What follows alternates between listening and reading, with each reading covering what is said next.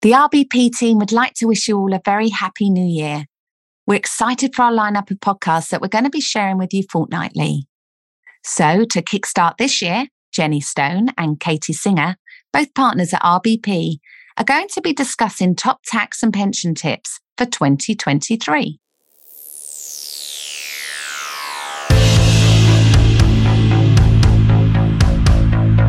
Accountancy on Prescription by RBP, one of the leading firms of medical specialist accountants. We know what you find tough, but don't you worry, as we know our stuff.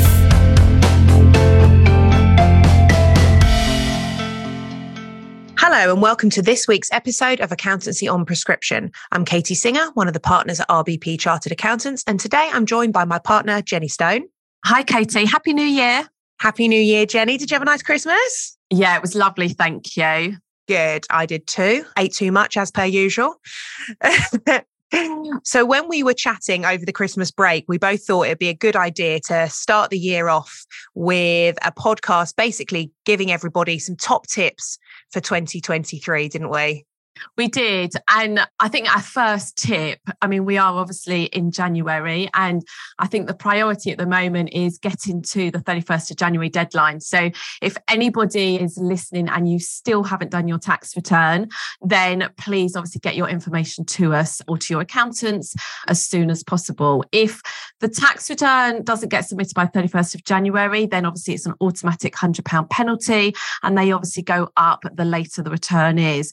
And I think, Katie, the last 2 years, we've obviously had a deadline that's been extended to the end of February. So some of our clients that are last minute have gone, I'll leave it till February. The deadline is not being extended. It's the 31st of Jan.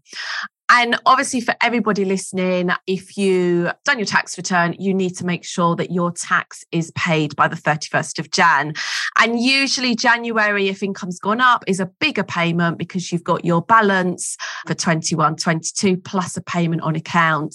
Now, I know, we often have some clients that say, Jenny, I can't pay all the tax. Just to be aware that if you don't pay your tax by the 31st of January, then HMRC will charge interest.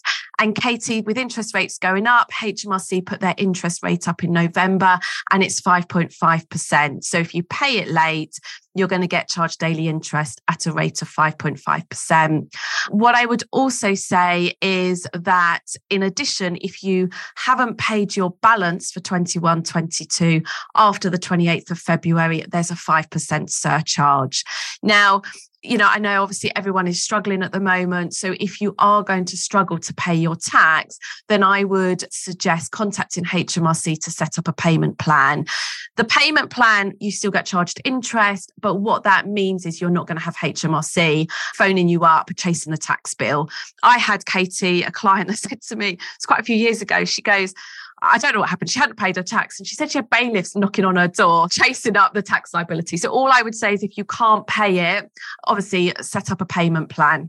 Definitely. And just be aware that, it is January, which means the end of the tax year is only just over 2 months away. So start thinking about collating your records, because we always say so much better to have your records ready, all your data collected towards the beginning of the year. We don't ever expect people to actually do all of their tax return in the April, but the stuff that you can get together, going through your bank statements, getting your interest, things that you can get during the year, try and collate them now so you've got less to do when it is your tax return time. Yeah, absolutely.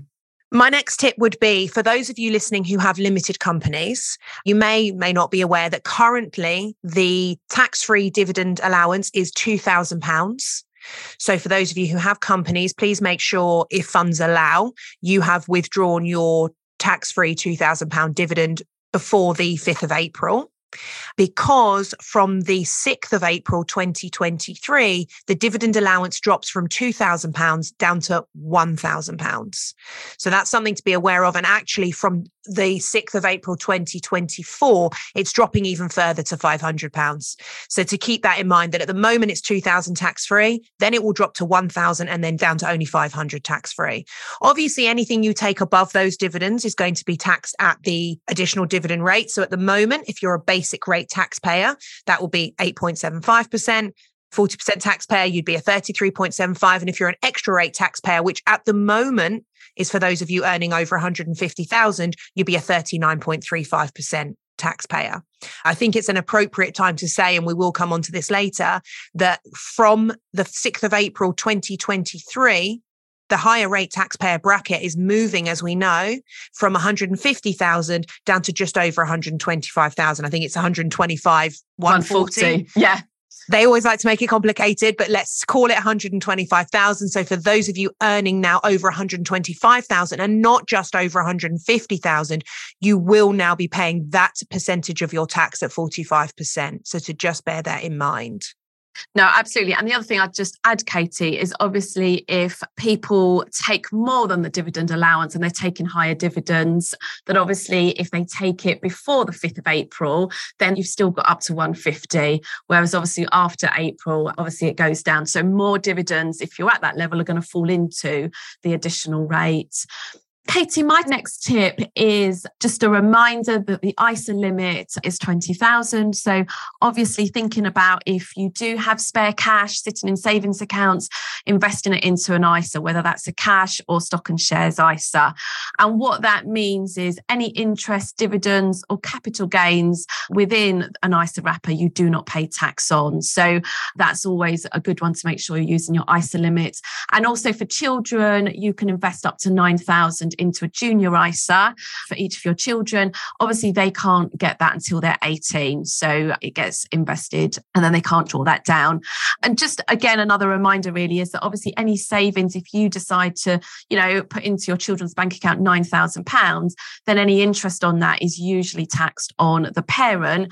HMRC see it as, well, it's still your money. So if you do make a payment into a children's savings account at 9,000, interest would be taxed on you. But if you put it into a junior ISA, then that's all exempt from tax.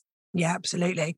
So my next tip would be that if you are thinking at the moment that you're considering purchasing sort of a big ticket item, a car, a mobile phone, I knew the new iPhone's about £1,500, a laptop, a computer, anything sort of substantial in nature, you might want to consider deferring the purchase, especially if you're considering doing it in the next few months anyway, until the 6th of April.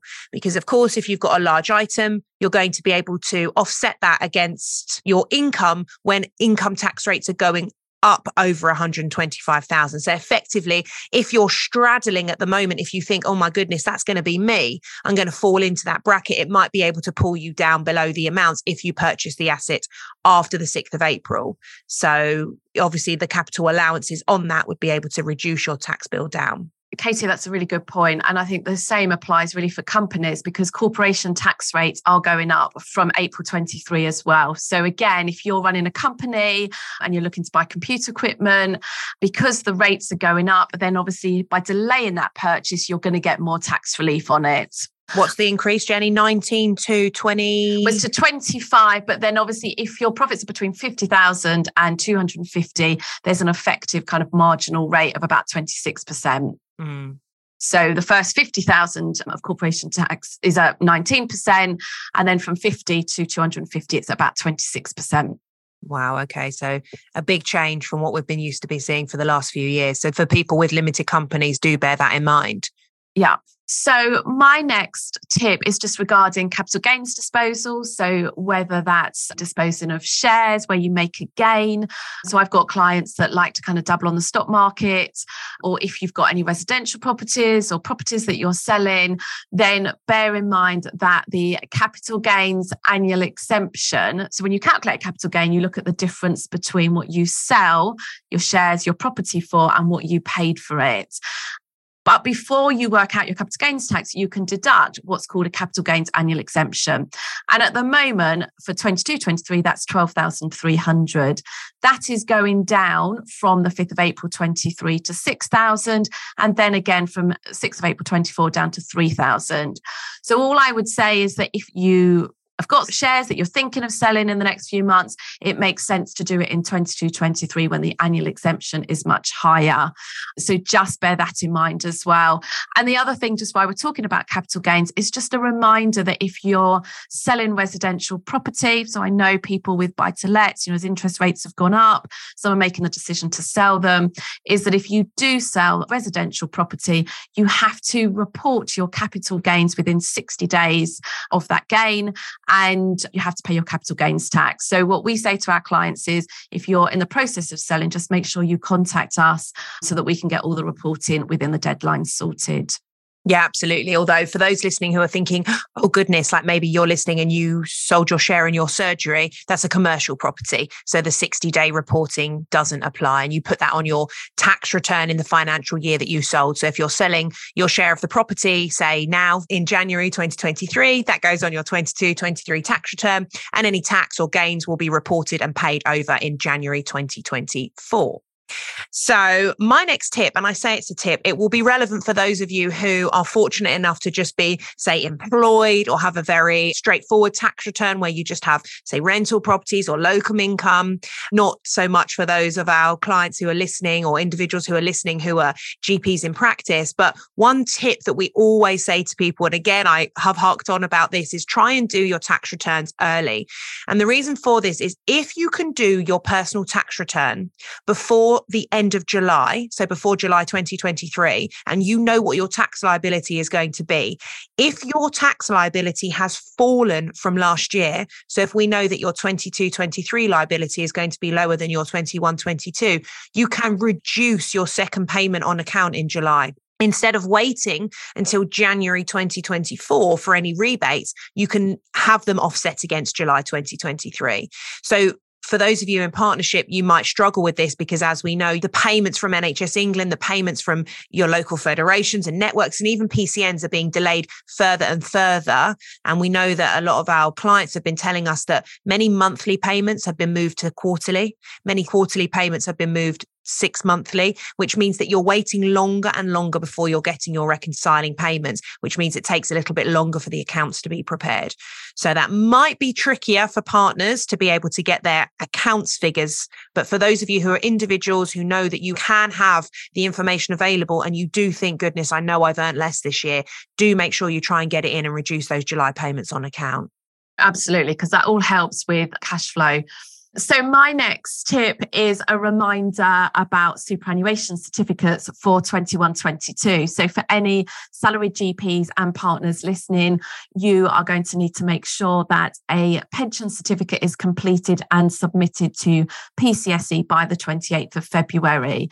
Now, for GP partners that we act for, we will obviously deal with that pension certificate for you. We will complete it and we will submit it to PCSE. I want to really highlight to any salary GPs listening, because I think there is very much a lack of understanding that salaried GPs, if you are employed at a GP practice, you need to be submitting a type 2 pension certificate to PCSE. I think, Katie, what happens is a lot of salaried GPs can look at their payslip, they see superannuation is being deduction, their pension is being deducted from their pay, so they assume that their pension record is absolutely fine. That is totally incorrect, because although you are paying your pension deductions and the practice are deducting it, this is not going to be correctly reflected on your NHS pension record until you do a type 2 certificate. So quite often, Katie, when I see new clients and they say to me they're salaried GP, and I might say, how long have you been a salaried GP for? And they've been there for 5 years. And I'll be, have you done type 2 certificates? And they're like, no, what are they? So anybody listening, if you're a salaried GP, you need to really make sure that you're doing those certificates. If you haven't done them since you joined, you can go back and do all those missing years. And there was an amnesty for basically GPs to go back because this requirement came in 2009-10. So it's really just a reminder. Obviously, if you're a hospital doctor, you don't actually need to worry because your pension all gets dealt with. And yes, it gets deducted from your pay, but it actually all does get logged onto your pension record. So this is really more for GPs. Yeah.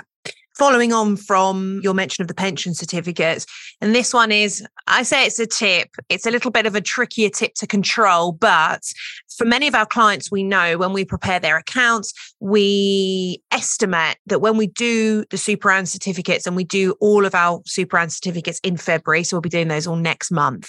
But of course, we do the accounts well in advance of the Superann certificates. We put estimates through. So we might tell some of our clients, you've got 5 grand, 10 grand, 20 grand shortfalls being deducted.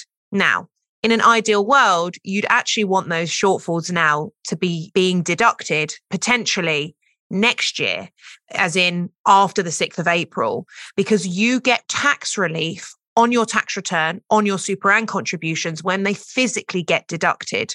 So that would be if they trickle into April, you declare them on your 23-24 tax return, which is when the bracket from 150,000 is falling down to 125,000.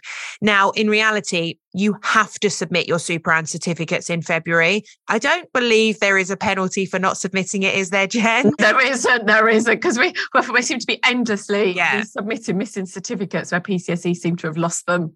Yeah, I don't think there's a formal penalty, but they ask individuals to have those certificates submitted before the end of February. I'm guessing this is just for their processing, but in reality, they are then in turn supposed to collect or refund, if that is the case, any superannuation shortfalls or rebates in the March statement. Now, I'm sure, Jenny, that you're in the same happens. Yeah, exactly. I keep telling my clients it's because of COVID, but I'm not sure it is. You know, for the last couple of years, only a handful of superannuation balances actually clear on the March statement. I would say 90% of shortfalls or rebates I've seen in the last 2 years have cleared between April and July. Yeah. Yeah, Jen would agree. I'd absolutely agree. So in a way, it's probably a good thing, because it just means that you're going to get the tax relief in the year that it might be more advantageous for you. There are a couple of you listening who actually might write checks. You know, you might actually send off your shortfalls. I do know I have a few clients who do this. I don't generally recommend it because I've had so many situations where an individual has paid physically over their shortfall because it was quite a large shortfall and they wanted the relief on their return. And then, of course, 2 months later, PCSE has come along and taken the deductions again. So then we're in a situation where you've got to pay it back. I think that happens in most cases. I think we used to kind of try and recommend people pay it so they got the tax relief in the March. But actually, in most cases that I've seen, you pay it and then PCSE deduct it as well. And then you have a nightmare trying to get the money back. So, yeah. And we can't obviously tell you not to submit your certificate on time. But if, for example, you did have an exceptionally large shortfall and for whatever reason you did want to defer it till next year, it would be a liability, but you could delay submitting it. But I would say even if you submitted it on time, the chances of that superannuation rebate being deducted on time is unlikely anyway. And just one other point about superannuation is if you've done GP solo work for 22-23, do make sure that the provider does complete a GP solo form and give it to you, because often we have so much back and forth between our clients saying, well, we didn't know who was supposed to prepare this. And often individuals think they're supposed to be preparing it themselves, but it's the provider that should be giving you the completed form. Yeah, and I would say it's really important. So if you're doing out of hours work or NHS appraisal work, just make sure you get that GP solo form, because your certificate gets rejected if the solo information that we put on the certificate and PCSE have doesn't agree. So there's been massive problems with GP solo. And Katie, the reason, we have to get these certificates submitted by the 28th of Feb is so that PCSE can process them and then update everybody's pension record. So my next tip is really, I would urge everybody. So the Total Reward Statement website, and I hope that most people listening are familiar with that website, although I know lots of clients still just don't seem to be aware that this website exists and that they can download their statement. It's not a live website, so it gets updated twice a year. It's been recently updated in December, and then it gets updated again in the August. And the August update should then reflect your 21-22 earnings. For GPs, for hospital doctors, yours is much more up to date. So when you download a TRS in August, it will reflect 22-23's earnings, if you're downloading in August 23. So I would urge everybody to kind of log on after those updates, download your statement and make sure that it appears to be correct. We see statements where, there'll be 1 year that will have no earnings recorded, even though the GP will say, but hang on, I was working. So if you're downloading it every year and reviewing it, then obviously you can identify those errors. And if I think for GP partners, it's a lot easier to check that because we've been doing certificates for a long time. But certainly I would just urge everybody, just download it in August or in December and just check that your last year's earnings are correctly recorded. Yeah. And I would say on the subject of pensions, this comes up quite frequently.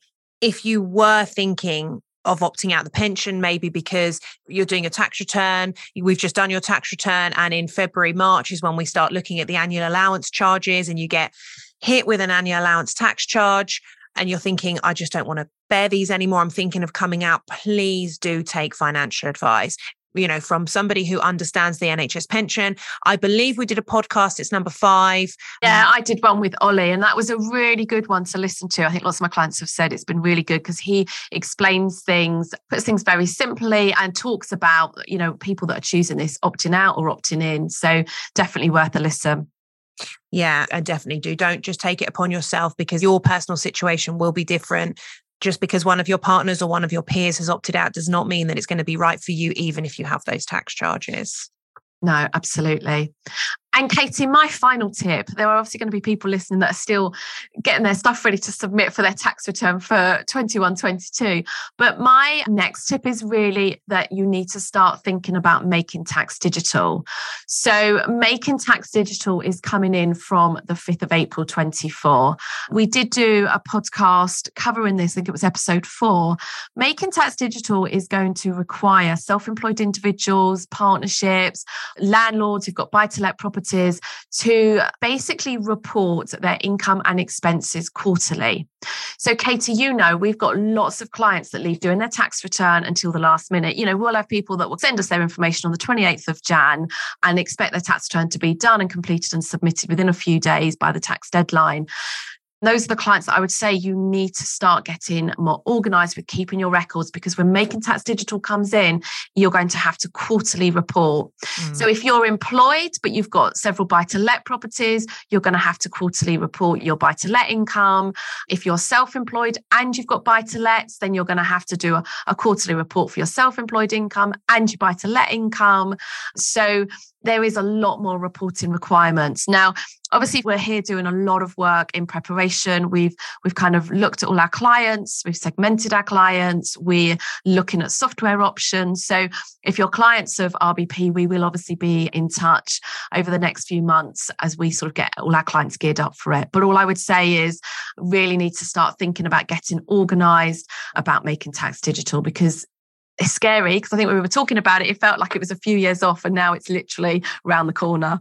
I mean, it has been delayed a couple of times. Our other partner, Kate, she's always saying to us, she still thinks it's going to be delayed or deferred. One thing I will say is we've yet to have any kind of written confirmation from HMRC. So individuals who are buy-to-let landlords, no one's had any letters in the post about it. There's been no adverts on TV. These are the two kind of things that you're used to seeing. I remember when the workplace pension was enforced, there were adverts on TV, self-assessment tax returns.